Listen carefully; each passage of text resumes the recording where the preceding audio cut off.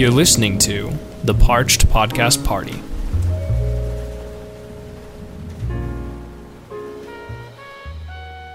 The more of the world I see, the stranger it gets.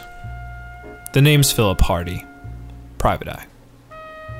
I specialize in cold cases, the ones that the police have given up on. I've been working this missing persons case for over a month now. On New Year's Day 2017, the Miller family, husband Doug, wife Debbie, and their teenage daughter Joanna decided to go to the movies. Seems that young Joanna loves seeing everything on the big screen. They had a whole theater to themselves to see the newest Marvel movie, and even splurged on tubs of popcorn glazed in butter with enormous sodas to make the experience even more special. But they forgot the stupid napkins. Now this wouldn't seem like a big deal, after all. They're just napkins, so even though the previews were over and the lights had dimmed, Joanna didn't hesitate to run out and grab some napkins. Debbie and Doug must have figured that Joanna had gone to the bathroom while she was up when she didn't come back for the first scene. But by the time that Stephen Strange had his car accident, severely damaging his hands, and she still hadn't returned, they began to worry. The two of them searched the whole cinema with the help of a few of the people working concessions, but to no avail. Young Joe Miller was gone. The Millers reached out to me through my grandfather, Frank.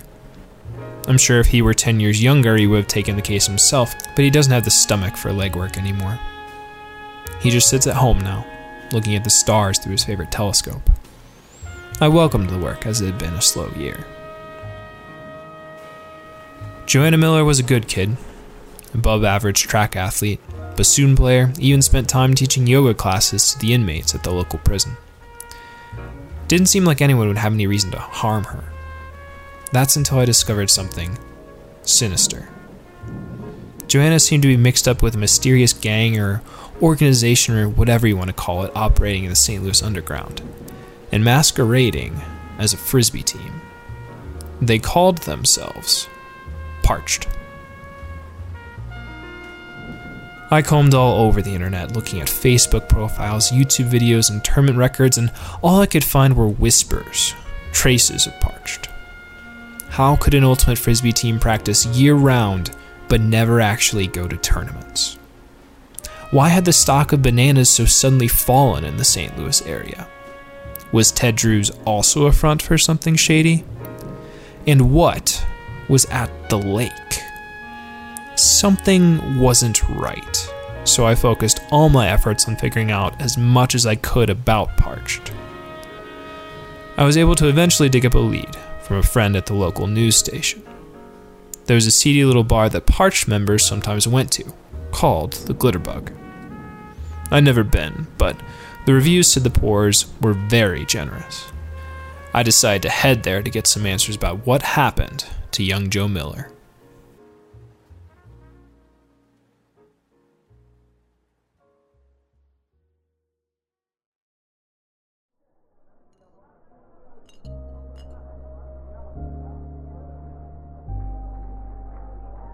I walk in and immediately see why I've never been to the Glitterbug before now.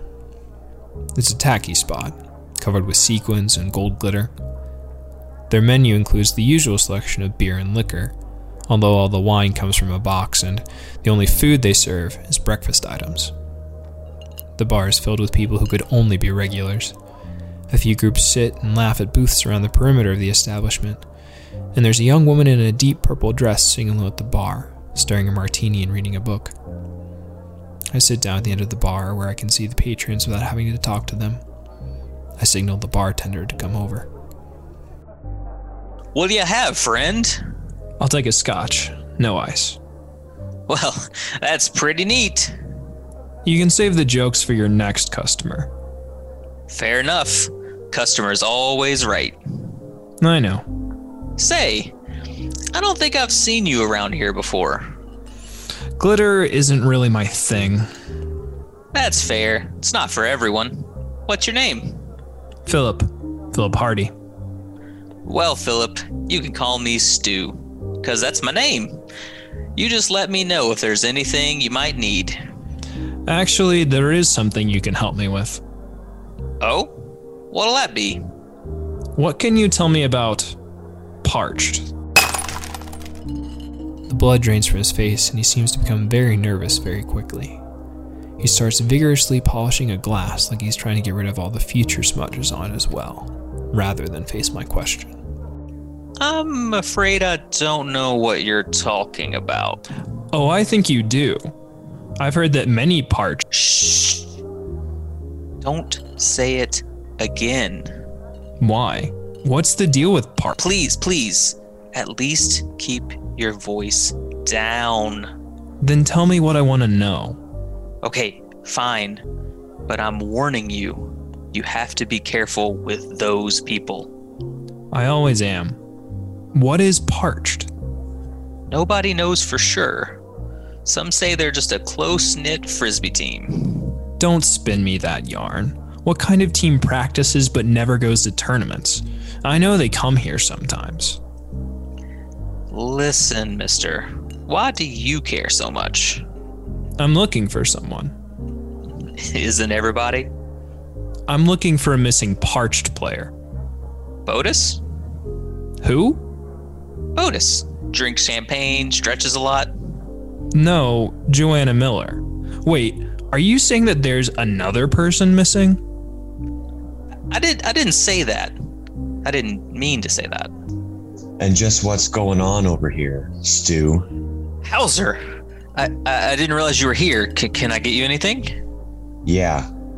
Get me a Pepsi, light on the ice, and another round for my friend over here. Then you can get lost. Of course, yes. Coming right up. I don't know what to make of this sudden turn. Right as I felt I was starting to get somewhere with the bartender, this Hauser guy walks in and takes the seat next to me. He wears dark clothing and was obviously former military, the kind of guy who filled out a utility belt. He holds himself very upright, has a stern gaze, and the bartender clearly wanted no part of him. So, I heard you've been asking around about pARCHd.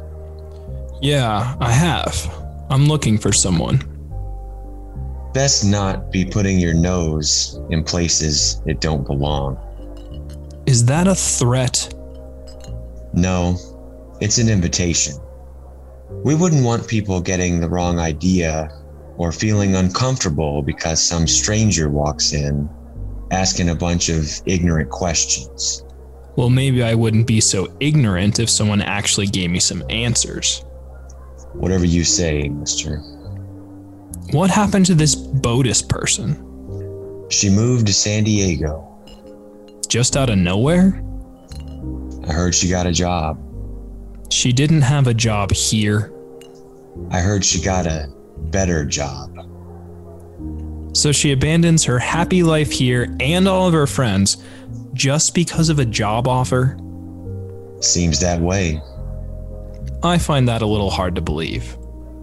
Now I know you private detective types, and I'm sure you're suggesting that she was running from something.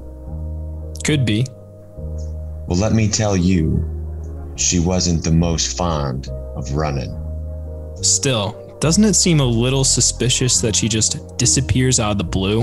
And she's the second person associated with pARCHd to mysteriously disappear. The second? Who else are you talking about? Joanna Miller. Hauser took a drink of his Pepsi and considered this for a moment, seeming to try to work things out in his head. His eyes widened as he seemed to come to some sort of realization. His tone suddenly became less commanding and more thoughtful. So maybe they did take her, Botus, and Joanna. Who? pARCHd? Maybe. You know, I remember reading about the Miller girl going missing, but I never considered till now that she and Botus might both have been taken because of pARCHd. Why would they do that? What are they? Let's just say there's a lot of interesting people in that group. Science-y people. People who think they're smarter than everyone else. And so they wanted these people for what? Experiments? Mm-hmm. Doing what exactly? Not sure. I heard a rumor once about genetic splicing to cross a human with a dog, but that seems far-fetched. How do you know so much about them? I've worked with them from time to time. So do you know who leads pARCHd? I do, but no one knows their real names. They go by the captain and the colonel.